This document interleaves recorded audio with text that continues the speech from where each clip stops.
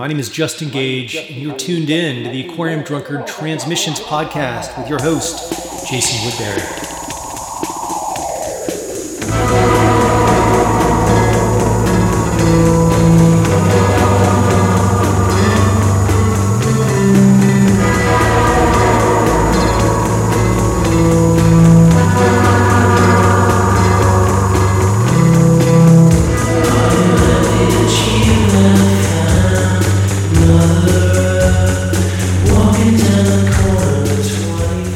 Hey, and welcome back to Transmissions. Today, I am joined on the show by Jeff Cloud of Velvet Blue Music.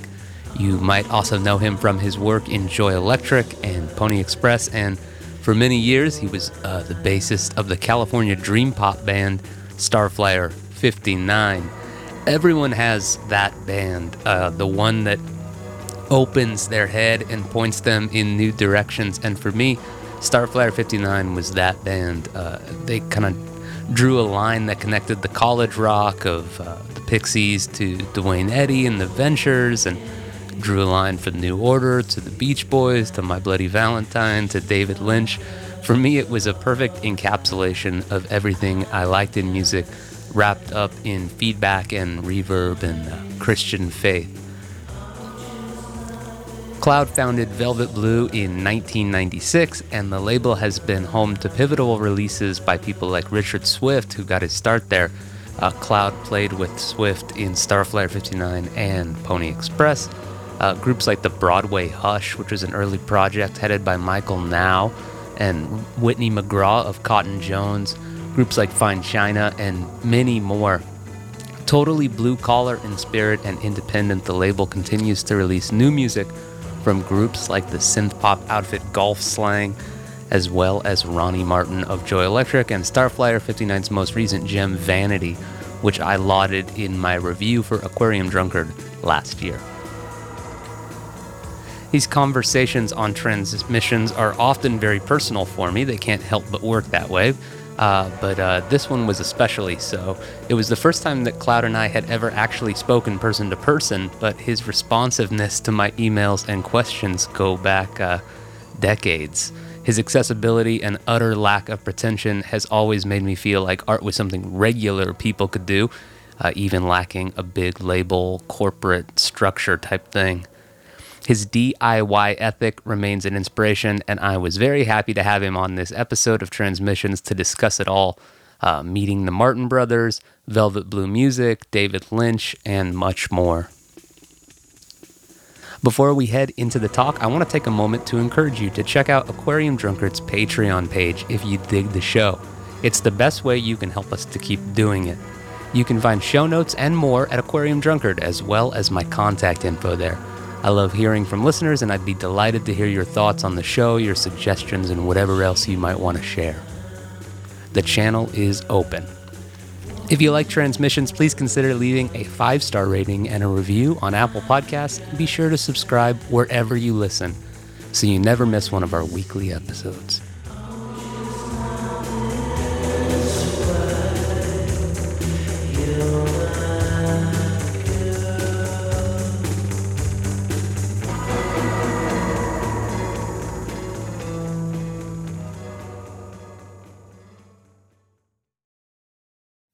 Putting your music up online is not always the easiest thing in the world to figure out, but DistroKid makes music distribution fun and easy with unlimited uploads, and as an artist, you keep 100% of your royalties and earnings.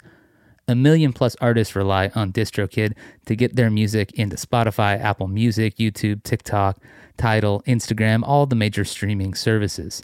You can use it to edit your lyrics and your song credits. So important in the internet age to let people know the kind of people you're collaborating with. And DistroKid makes that easy. You can also see all your stats from the streamers and, of course, add a credit card to purchase album extras. The DistroKid app is available now on iOS and Android. Go to the app or Play Store to download it. Jeff Cloud, thanks so much for taking the time to join us on Aquarium Drunkard Transmissions. It's a real honor to have you here. Yep. Thank you for having me on the show. Appreciate it. You've been such a big part of my musical life. Going back now 20 so years. I think that when I look back on how I became not just somebody who liked music, but somebody who was, for better or worse, obsessed with music and focused almost exclusively on it. I think that it probably was, if I had to pinpoint a moment, going up to the clerk at a record store with a Starflyer CD in my hands and getting like the knowing nod of approval, from that guy behind the counter, who, this is obviously, we're starting off on a tangent. That's the way we do it sometimes on Transmissions. But I later ended up like interacting with that same clerk a bunch. We became friends, but it was years later. But anyway, so between Velvet Blue music and your work in Joy Electric and Starflyer, yeah, you just been such a huge part of me getting into stuff, music that's slightly off the radar a little bit, and yeah. So thank you for that. Sure. I mean, it's always been sort of a boutique. You know what I mean? It's never been like Mute or anything enormous like that. It's always been small, but I feel like the fans of the stuff that I've been involved with were like really dedicated, and they sound mostly kind of like you know what I mean? Yeah. Which is basically just exactly the same way I am. And I think just my passion and love for music kind of projected out in the way that I did stuff. I basically just made stuff that I wanted to buy from someone else. You know what I mean? Right. So Velvet Blue Music celebrated last year its 25th anniversary. We're now in the 26th year. I know, it's crazy. That's gotta be wild. What I want to start it off by asking you was, when you look back, 26 years ago to when you founded VBM, did you what were some of the labels that you were inspired by or that you wanted to emulate? What were the labels that were important for you in that regard? Well, basically just like you, I spent a pretty enormous amount of my time in record stores, thumbing through releases, looking through things. This is really pre-internet. So like fanzines and magazines and things like that were also really important at the time, as well as obviously live music was. So for me, when I did the label, I was definitely really influenced by stuff like 4AD. So for me, if it was on 4AD, pretty much I was going to purchase it because I had a general trust and like of the whole label. You know what I mean? Yeah. So for me, it was like 4AD, Creation, of course. And then for US stuff, Independent Project Records was like, if I walked into a record store, the artwork that they produce was pretty much, if you see it, you pretty much know it's like an IPR release. So it didn't matter what it was. If it was there, I was going to buy it. And I just trusted those labels. Like obviously there's hits and misses from every label. But for the most part, I thought they were really consistent, and I really liked the aesthetic and everything they were doing. So definitely those three labels were probably the highest on the list of labels that I was trying to emulate. Yeah, and to have independent projects do the art for the most recent Starflyer album must have been a nice full circle thing. It was so cool, so weird, so full circle. I mean, that is a truly strange thing that occurred in my life. I mean, when I was like, 17, 18, I mean, that I would never have thought that one day, like, I would be talking with that guy about some design he was going to do for me. So it was just weird. I've kind of stayed in very light touch with him over the years. And occasionally he'll send me things, and occasionally things I'm proud of, I'll send to him. And obviously when he sends me his stuff, it's like, the packaging is all beautiful and ridiculous. So one day one day I'd just gone over to Jason's just to show him the new stuff. I'm like, dude, you've got to see the new stuff that Bruce sent me. Like, looks amazing. So we were both looking at it, and then we were both being nostalgic, saying, do you remember like how weird it was when we would like go to the Mad Platter record store in Riverside and we would see one of these things? And Jason was like, it's so cool that when you see one of his things, it's his. And I'm like, yeah, I totally agree. And then it was almost like simultaneous. We were both like, wow, what if he would do, because we were in the middle of getting the new Starflyer thing rolling, and we were like, what if he would do the artwork for the new Starflyer thing? And I said, I don't know, man. I mean, I don't really know the guy, but I like have correspondence. So like a half hour later, I went home, emailed him, and then probably like, I don't know, a couple hours after that, he said, yeah, let's do it. And then the whole thing just started. So it was like really, really cool. Oh, yeah, that's cool. I mean, Vanity, the most recent Starflyer record, having been such a long time fan, I've followed along, you know, and I've kept up with each record, you know. And that one, yeah, I've had my favorites among the bunch, you know. But something about Vanity where it was just like the full circleness of it really felt palpable. I could feel this like this feeling of like both the intense nostalgia and the intense sort of like, because that's the thing, right? Like I find myself thinking a lot about nostalgia in music lately, and I think that like some of my heroes are people like you know, like I think a lot about oh my God, dude, my brain just went completely. Oh, John Peel. Sometimes my brain just like shorts out at this point. But I think about John Peel, and I think like I'm always so inspired by people who don't ever get too in a rut about like this is the kind of music I like, and I don't you know, like it was better when I was a teenager. You know, like I don't want to fall into that trap, and yet at the same time, nostalgia is such a powerful emotion, and it's such an evocative emotion, and so it has a role in music. It has a role in art, you know, that I think should be. I think it's worth thinking nostalgically or allowing nostalgia to be a part of the calculation of things. And so Vanity, for me, it felt like that. It felt like a look back on a life lived. And Jason Martin of Starflyer 59, who you've worked with now for, I mean, even longer than 25 years. I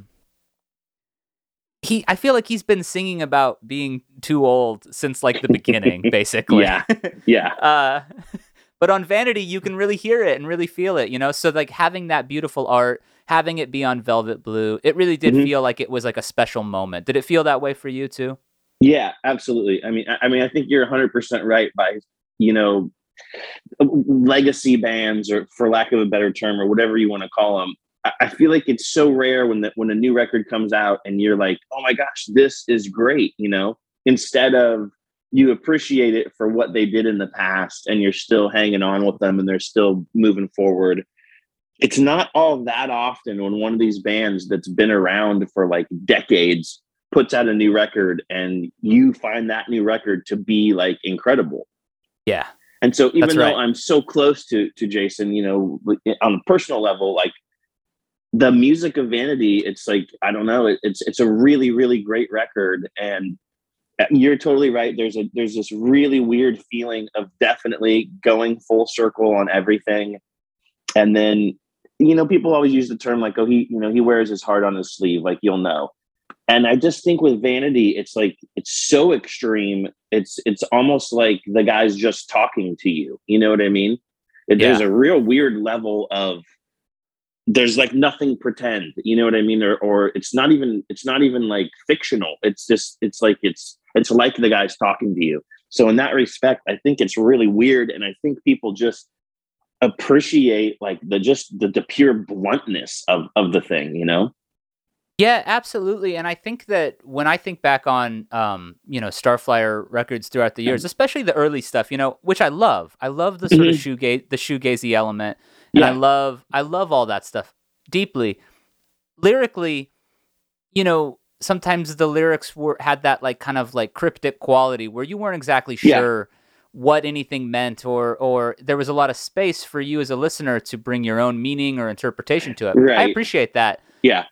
With a record like Vanity, though, like you said, there's a directness that's just very, very surprising. Not to mention the fact that Jason Martin's voice has changed and grown and aged in ways to where it's like when you're listening to like older records, you know, and he's singing about being 17, you're like, I mean, you don't you're like 25 now, you know what I mean? Like, Yeah. But on Vanity, you just hear you hear the age that he brings to it, and I thought it was such a great record, and I also loved that after, you know, a long time on Tooth and Nail, a label that is also important to me, you know, in terms of my musical growth and all that, but one where it's like, I'll be real honest, not listening to a lot of stuff that's on Tooth and Nail these days, you know? Sure. So to have it be have a Starflyer release on Velvet Blue with you, who, for listeners who might not know, you played in Starflyer and Joy Electric for a long time, and were a big part of that. And then since departing, have continued to work with both of the Martins. So maybe it would be fun to go back and, how did you first meet the Martin brothers? I went to private school, private high school, and Jason ended up going to the same school that I went to. He's a year or two older than me, but somehow we ended up in a few of the same classes. So I really did not know him, but he came to our school and he didn't really know anyone. It was a small high school, and he definitely did not know people. So I don't know. He always claims that I was poking fun at him by trying to have him come eat lunch with me, but I really wasn't. I was being totally sincere. So I just befriended him, and I don't know. And we just hung out at school, and then we just kind of shared similar interests and stuff. And that's just how it happened. He was doing Dance House Children at the time. So for me, being some kid in 9th or 10th grade, and then to me, it was wait, what? You are in this band and you play shows and stuff. So to me, that was crazy. Right. And then I got to see, it was right really at the tail end of them doing Morello's Forest and then morphing into this weird electronic thing called Dance House Children. So I had been to a few Morello's Forest shows with them, and that was just whatever to a kid who's 16, and we would go to LA and we would be on the Sunset Strip, and it would be some 21 and over thing, but I would get to go in because I was quote unquote with the band. Right. To me, that was just totally mind blowing, I can't believe my buddy is up on stage and people are here to see him.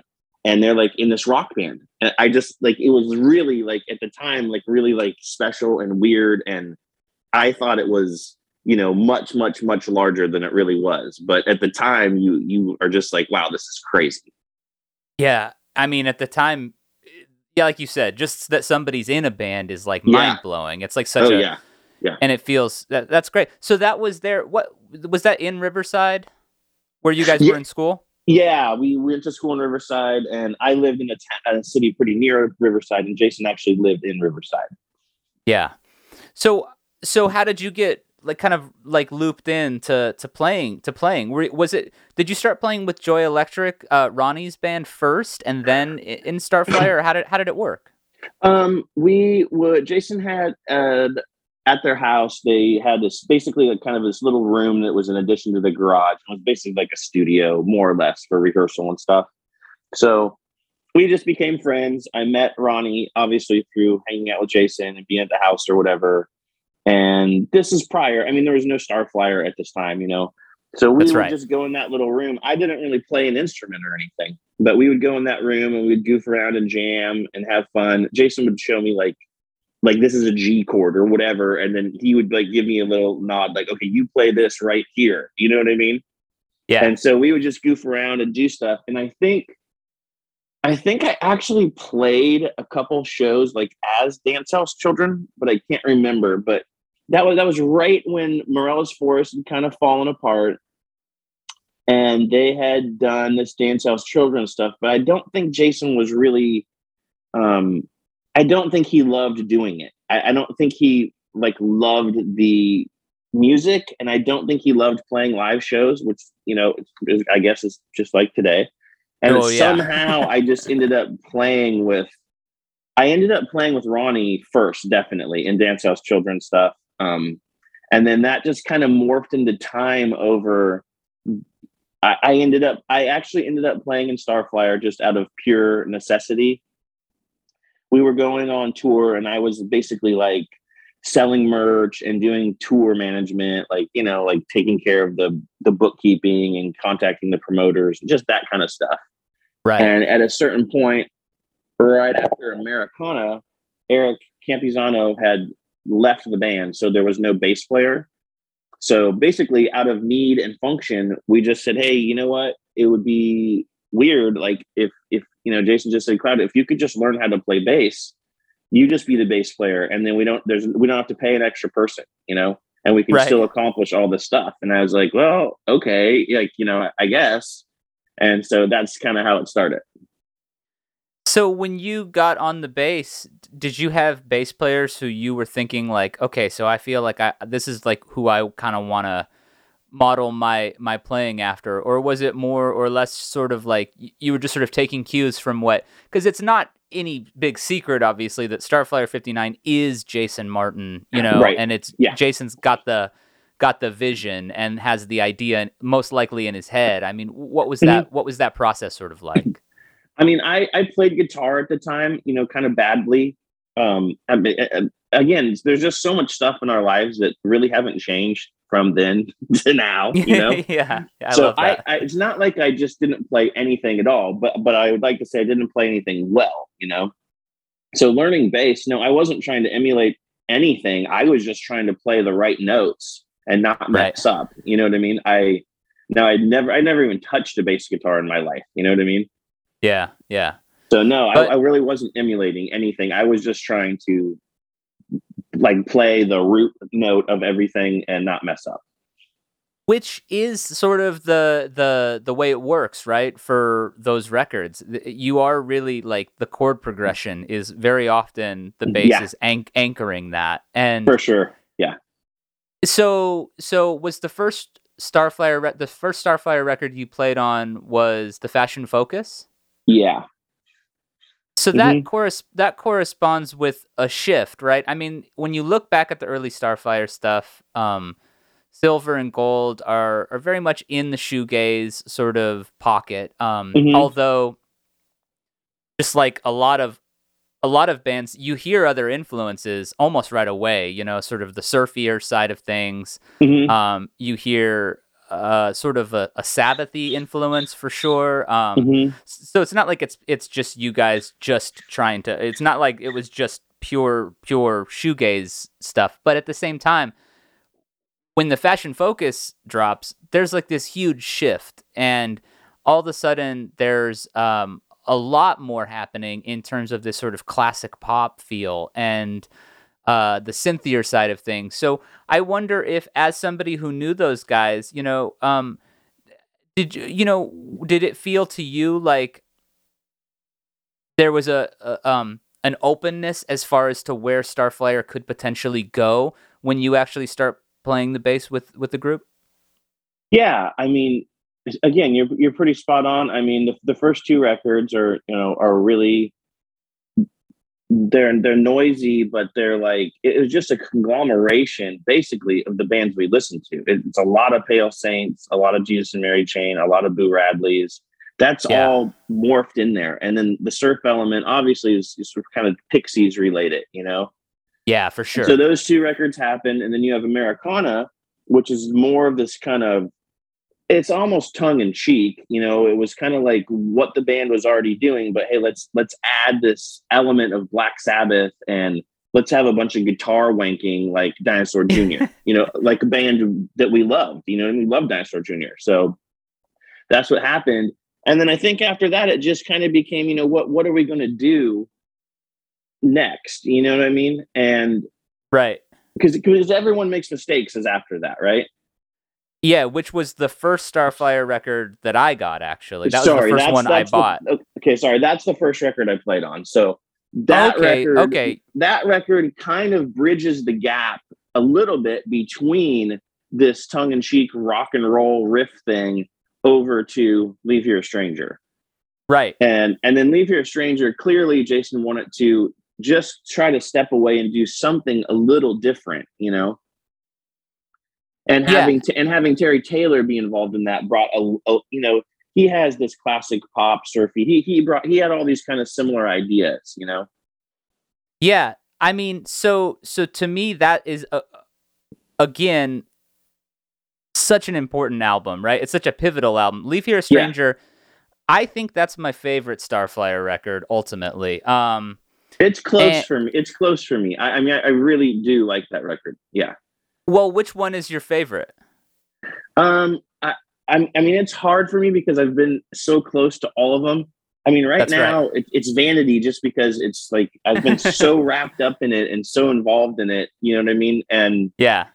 While it's relatively new to everyone else, you have to keep in mind that it was like months and months and months and months and months before that I was listening to those songs.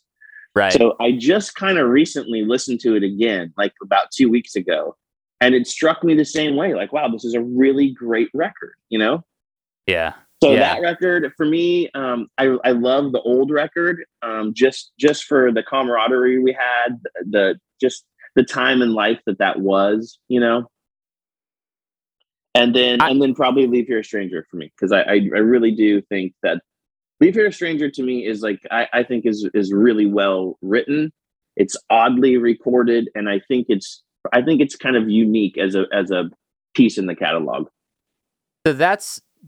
So for listeners who maybe, you know, I'm sure that there will be some listeners who actually are new to Starflyer and to this whole world, but that's a record that you guys did in mono, which was definitely an unusual choice for the time, but also really does have a lot to do with the absolutely unique quality of that record, which is just, it's really evocative, and there are some moments that are really like beautifully creepy sounding on it, and there are some sort of sound collage-y elements, and it's this weird thing of like there's a psychedelia element, there's an AM pop element, there's a Beach Boys element. It really did. I mean, I think that record pointed the way for me in a pretty major way, you know?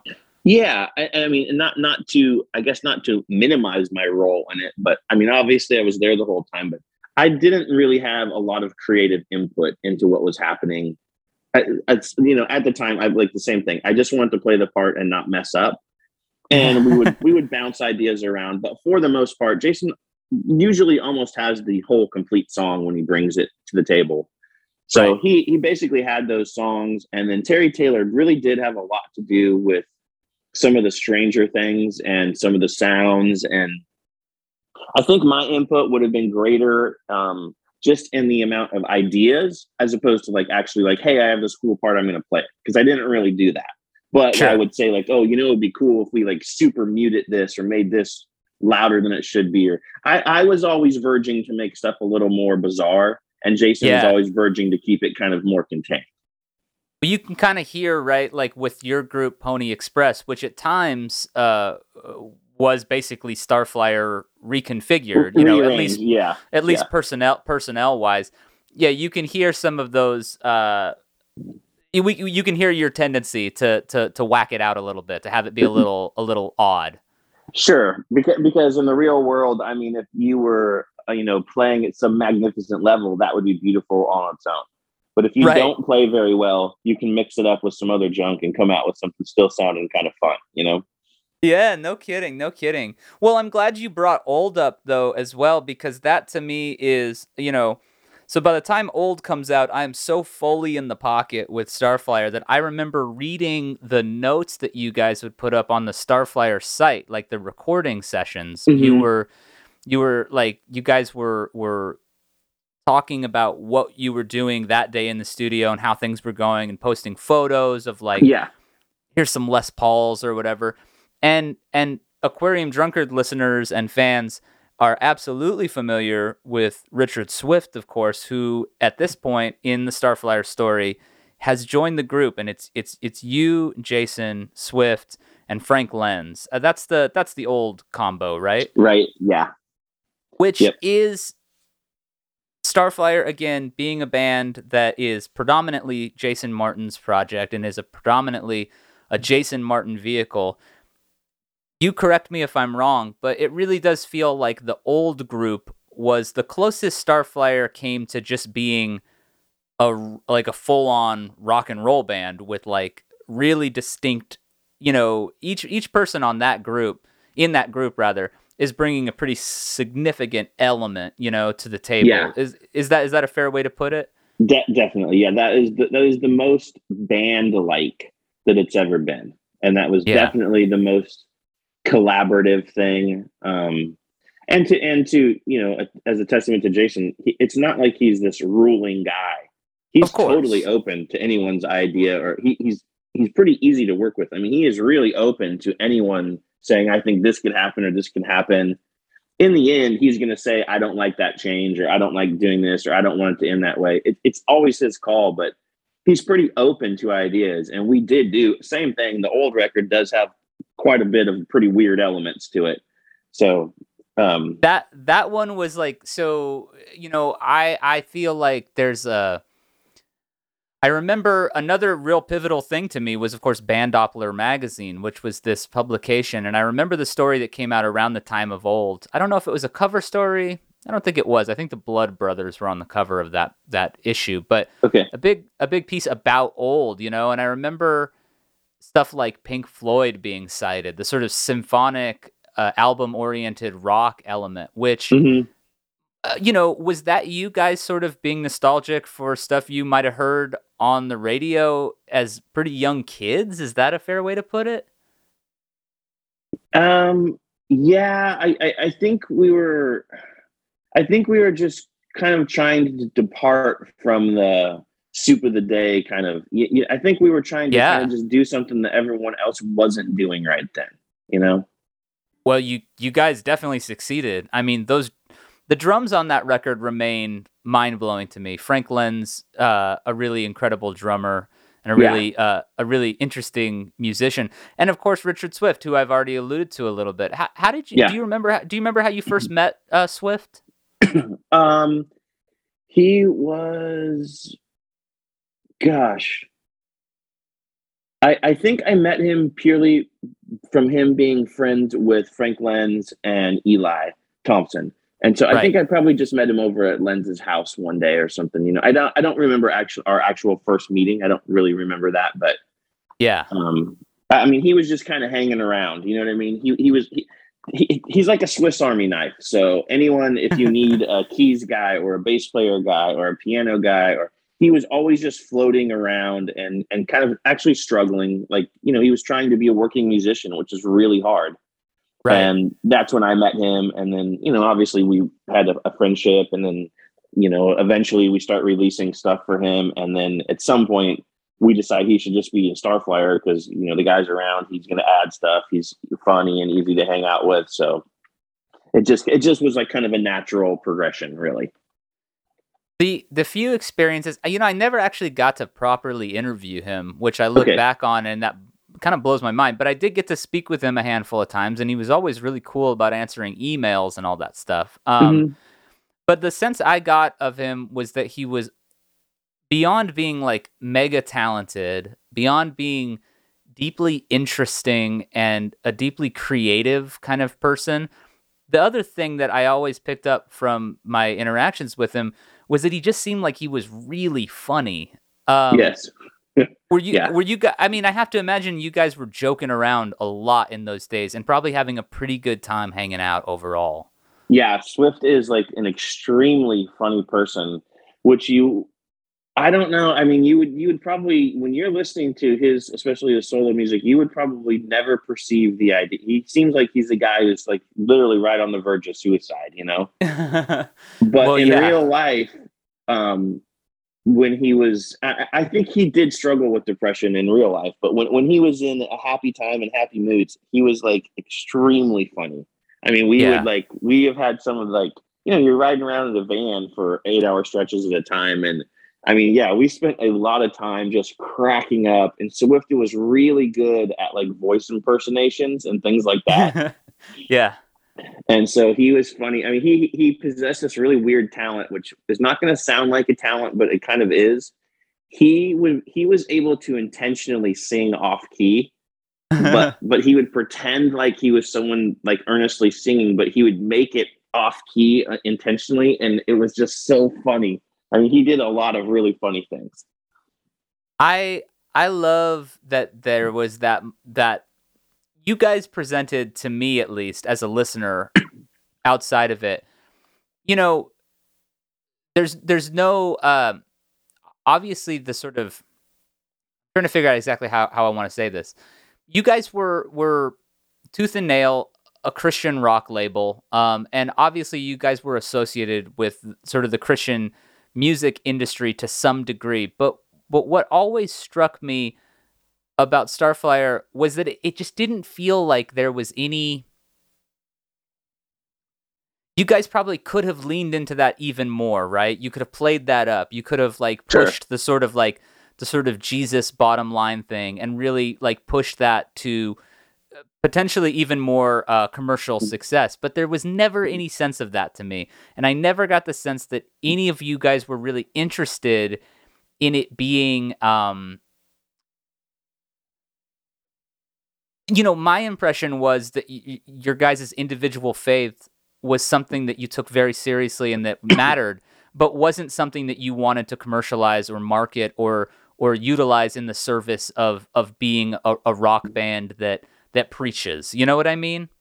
Yeah, I mean, I could say again, I can just say that there's so many things about, I guess I'll just use the term us in general, that really aren't very much different from when we were first starting, Yeah. So just like, I don't really want to go to a show and have someone telling me about their political beliefs or telling me what I need to do or how I need to vote or what I do need to support or what I don't need to support.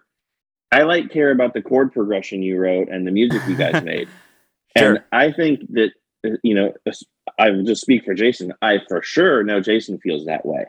So he is not going to be a cheerleader or preach to you. He's not going to push anything on you, right? Because that's not what he's trying to do. We were trying to make music, Yeah. And I think that in some ways benefited us and other weird ways hurt us. But I think we were always just trying to make music, and we are not trying to force our views onto anyone. I still don't want to go hang out with some guy, even at a bar, and have him start telling me what I should do or why. You know what I mean?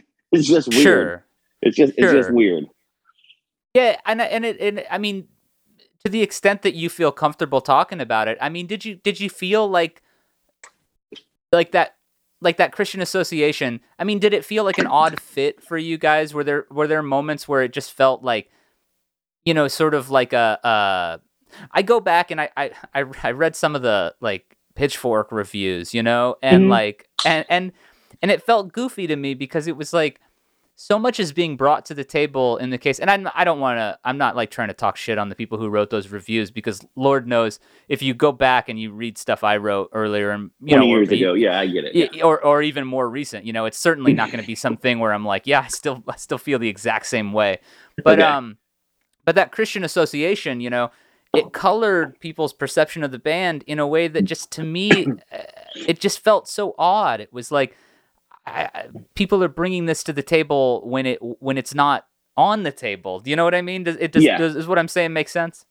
Yeah, it does. I mean, I think that whole aspect was so subtle in the band, and especially towards the final years of the band playing live shows, it's like we really never played like quote unquote Christian shows. You know what I mean? Sure. So I've seen some footage that I believe Mike Adams has posted of you guys in like a worship hall, and it always feels so incongruous, right? Because I just picture you dudes like hanging out back, like smoking cigs and like getting ready to play, and then just sort of in this like weird zone, and it's like playing, kind of these really clamoring like rock and roll things anyway. Those are the only times when it felt somewhat awkward. You know what I mean? And I'll say this. Awkward from the promoter or like the organizer's perspective. The people who were coming to the shows, or the people I would talk to before the show or after the show, that was just could be anywhere, totally normal. Yeah. The only thing that would happen that would be awkward was occasionally someone would, and it would be Jason, obviously, because he's the singer. Someone might ask, "Can you say such and such, or can you mention this or whatever? To which basically Jason would basically say, guy, I pretty much don't talk between the songs at all anyways. I would feel really uncomfortable, saying something that you're wanting me to say if I don't want to say it. Well, so Right. He was pretty covered that way. It wasn't a big deal, but those are the only times when it felt a little awkward. Yeah. Yeah. And Well- that's really just harkening back to the same thing we were just talking about. You know what I mean? Nobody wants some view pushed on them. Right. Yeah, I mean, and I feel like I definitely, I feel like there's a lot of different ways that a person can do a thing, right? And Yeah. I mean, and I'm a huge fan of a lot of artists who are pretty outspoken about their beliefs or about their political views or anything else. So it's like, to me, you can go about it in different ways, but I definitely have always appreciated, going back to that sort of that Band Doppler article that I was mentioning, this magazine article, where I feel like Jason has always been almost evasive is the wrong word, right? But the blue collar sort of ethic that has colored both Starflyer and Velvet Blue, Mm-hmm. it's just this sense of like, we're doing. I believe that music is like a powerful force, and I believe that the artistic impulse and creative impulse is like a really powerful thing.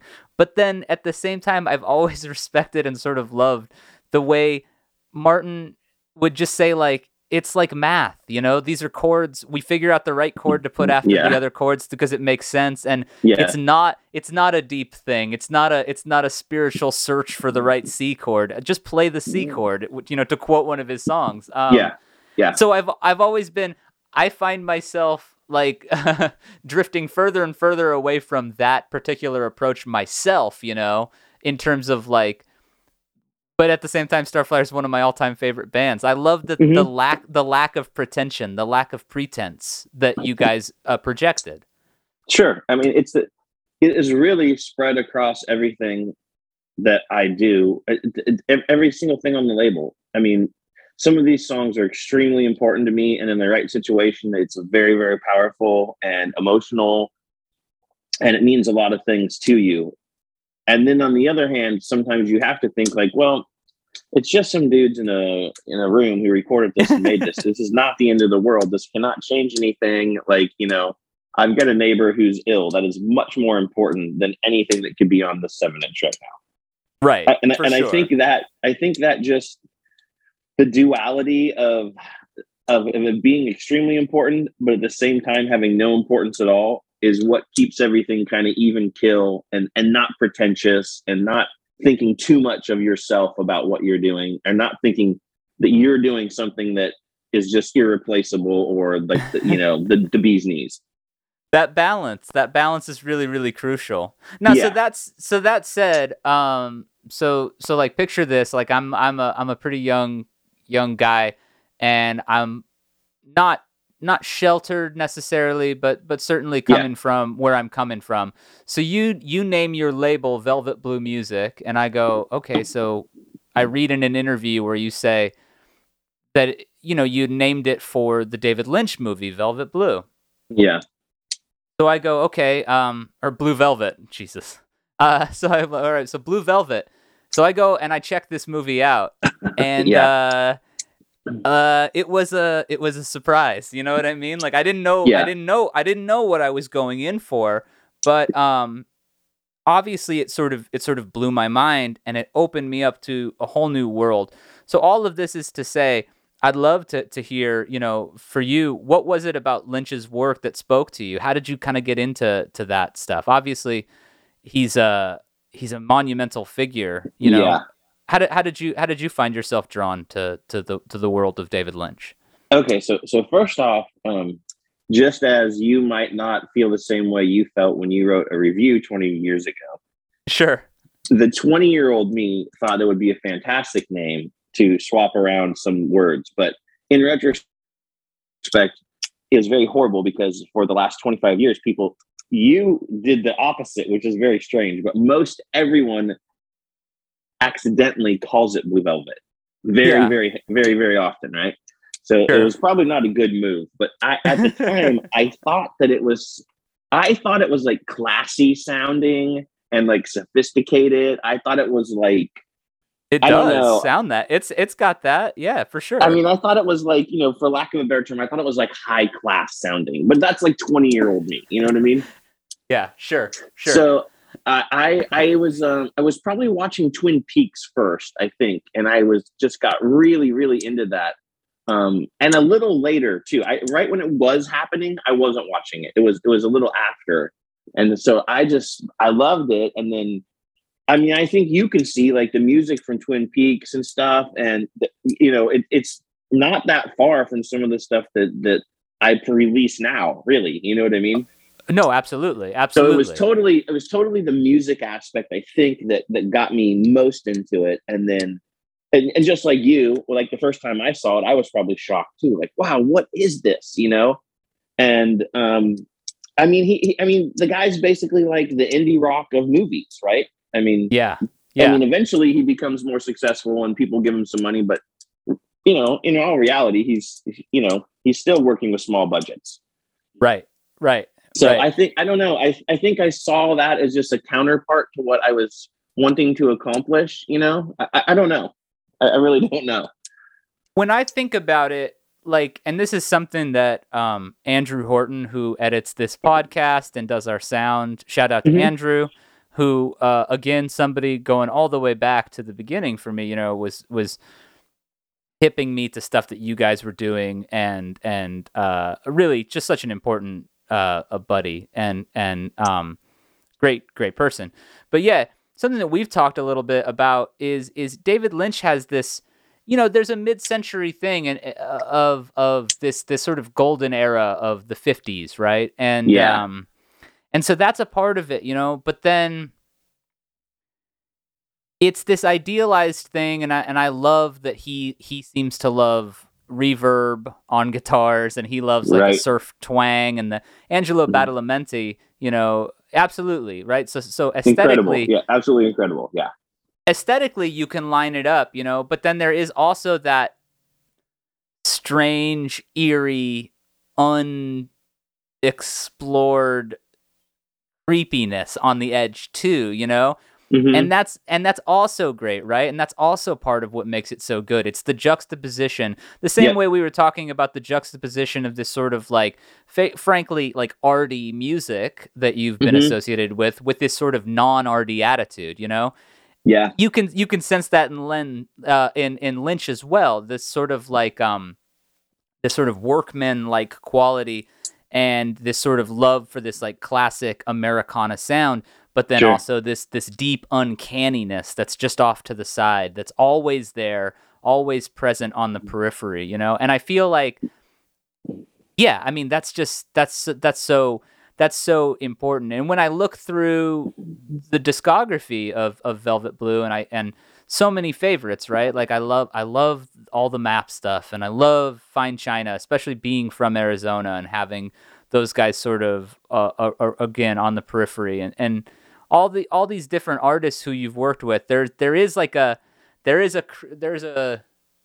willingness to be a little obscure and a little hidden, as well as pretty unabashed and sort of melodic. So I feel like the Lynch thing is pretty good. Have you kept up with Twin Peaks? Did you watch the third season? I did, yeah, of course. And how did you feel about it? I thought it was really good, actually. I really liked it. Yeah. I'm in the same boat. I think it's probably the most brilliant TV thing of the last decade or whatever. And yeah, well, a couple things. One, I got a Bang Bang shirt, which I really like, and then two, you'll enjoy this. It's slightly a tangent, but it's worth telling and it's fun. There's a really, really nice hotel near us in Laguna Beach that's on the coast, and it's extremely expensive. So obviously, I never stay at the hotel. But occasionally I will go to the hotel bar, and it overlooks the ocean. And I actually usually don't even drink there because it's expensive, but I will get hot tea, and they give you little hors d'oeuvres and stuff. And so on the weekends, there's a guy who plays piano in there. And because of what it is, he's playing like the classics. And then every now and then he's throwing in like an Adele song to keep things current and hip with the guests there, Sure. And he came over to me because I think he'd seen me in there a few times, and he gave me a QR code that you scan. And when I scanned it, I realized it was like 1,400 songs, and the guy was like a human jukebox. Okay. Whoa. So you could pick a song. So I was just scrolling through it, and then when you pick the song, it goes to him where he's sitting at the piano, and he'll play it. And obviously, he's a fantastic piano player. You know what I mean? He's obviously a professional guy. So I was scrolling through, and the theme to Twin Peaks was in there. And I'm like, oh my gosh, I am for sure picking it. So I picked it. He played that thing perfectly. But it was the weirdest feeling being in this very posh thing overlooking the ocean with a bunch of other very wealthy people. And then having that guy play the theme for Twin Peaks for me was like a great, great moment in life. Like this is truly like a juxtaposition and has gone full circle. Oh, I love that. Yeah, it was really fun. Yeah, I mean, I love that. I love that Lynch's work has. What I love about the third season of Twin Peaks, and I guess in a funny way, this goes right back to Vanity by Starflyer 59, is that when I watch the third season of Twin Peaks, what you're watching is, of course, a continuation of this weird, fantastical world that David Lynch has created. Yeah. But also, it didn't feel like a reboot, and it didn't feel like a cheesy reunion. What it felt like was you were stepping into this world 25 years later, and what you're watching, I mean, just you go through the list of actors involved with the show who have since passed away, Yeah. And it's really heavy, right? But yeah, what you're watching on screen is time. You're watching time the way time works. And so much of the show was about that. And so in a funny way, Vanity very much feels that way to me as well, Starflyer wise, right? Because it's like, this is a guy reflecting on a life, And so that's heavy, but beautiful too. And so, it's funny. It always feels like each Starflyer record, it's like, well, maybe this will be the last Starflyer record, But yes. Because it always Martin just has this. He's always so fatalistic in the lyrics, Yeah, and he always phrases it like this is probably going to be the last one. You're like, oh, right. Okay. And then when it's like the boy who cried wolf, because he just always says that, and then another one comes out. But with this one, it really did feel that way. But it also felt like, well, maybe this is maybe in a weird way, it almost feels like the start of a new chapter for Starflyer as well, which I hope is the case. Yeah, I mean, he like more seriously than normal. I thought there was a lot of potential that Young in My Head would be the last Starflyer record, because he did mention it several times. Like, I just want this thing it's run its course, and I'm out of ideas, and I just want to go out on something that I'm proud of, or like a high note kind of thing. Okay, and then with Vanity, there was a lot of talk of like, well, I just want to make this record, and this will be the last one. And so we've talked since then, and we're talking about doing some other things. But I mean, he more than a few times has said, "Hey, maybe we should just do something different and not call it Starflyer or whatever." I mean, I think there's going to be another Starflyer thing, but if there wasn't, it wouldn't be totally shocking to me. But I'm hoping he's going to do more stuff.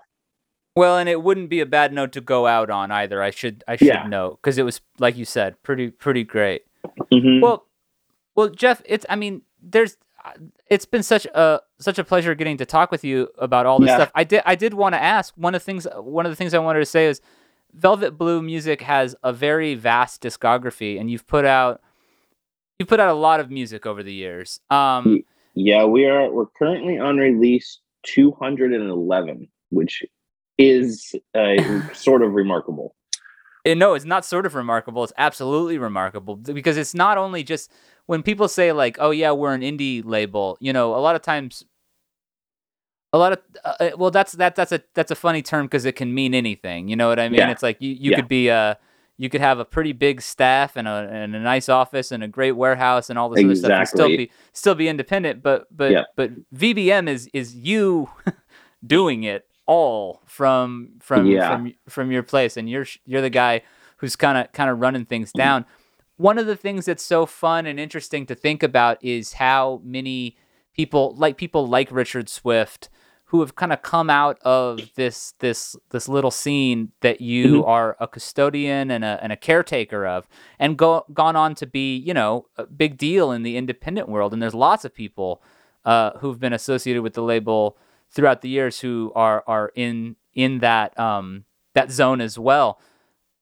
But I wondered if you could maybe, as we close, if listeners were interested in exploring your catalog, what's one record that hasn't got as much shine that you would like to point people towards? What maybe a personal favorite that you would suggest people check out? Yeah, it's always a difficult question. Like I said, we're on release 211. There's moments in the catalog that aren't my favorite. There's moments I'm really deeply connected to. There's early stuff that's nostalgic. Yeah. I think in general, maybe, I mean, and some stuff has gotten great attention, really, really nice attention. You know, like you said, it's extremely blue collar. It basically is only me. And there is times when I feel like I or we or the band accomplished something that some other staff of like 12 people and way more money kind of accomplished the same thing, but we did it alone. You know what I mean? So, yeah. And that's sort of gratifying sometimes to me. Like, my band is in this, even though you have a publicist that you're paying like $5,000 a month. You know what I mean? Right. So for me, back to the thing. A few standout things for me. There was a band called Bethan from Texas, and their record was called Time Gone By, and it was produced by Mackenzie Smith from the band Midlake. And I love the record. Like, sonically, I love it. It's almost genreless. It's very hard to put a finger on what it is. And her vocal takes on the thing are incredible. I think the songwriting is incredible. I always felt like that record got a little overlooked, and it is one of my personal favorites. And then, of course, you know, we were kind of talking about a band being old and coming back and doing something important. I really feel like the last Fine China record, Not Thrilled, was like just kind of a commanding return of just great songwriting. And just, I mean, I don't know. I feel like they had been around a long time, and then they kind of went on hiatus for a little bit, and they came back. And I just feel like that record was just a really phenomenal record. So excellent. Yeah. So I guess that for me, I mean, I could just, it's hard. There's so many releases. It could just go on forever. You know, it's really hard. That's why when you were going to do this interview, I was really happy that you were doing it. And I like to talk about the label, but at the same time, it's such a daunting task, you know? It's so hard to look at the catalog and think about stuff. And like, even for me, I always think like, well, we should really make our website like way nicer. But then I think like, oh my gosh, it is so much work just to input the information of all these releases. And I don't want to let them die and fall by the wayside like they're gone. But sometimes it's really hard to keep up on all. It's just so vast, you know, it's hard. Yeah. Yeah.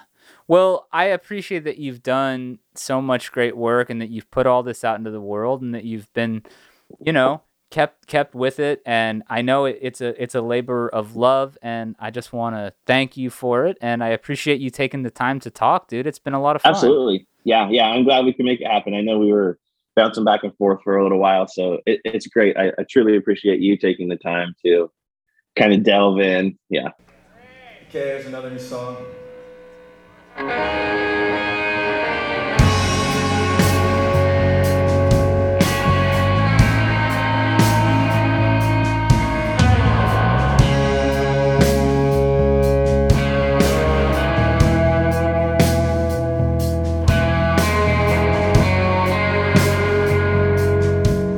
Thanks so much for listening. I'm Jason P. Woodbury. I write, host, and produce Transmissions.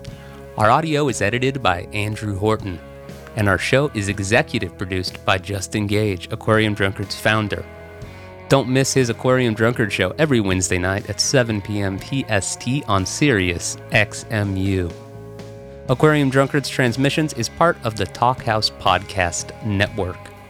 Find us on social media and Patreon, and of course at Aquarium Drunkard, only the good shit since 2005.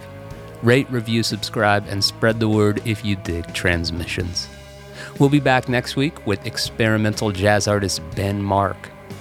This transmission is concluded.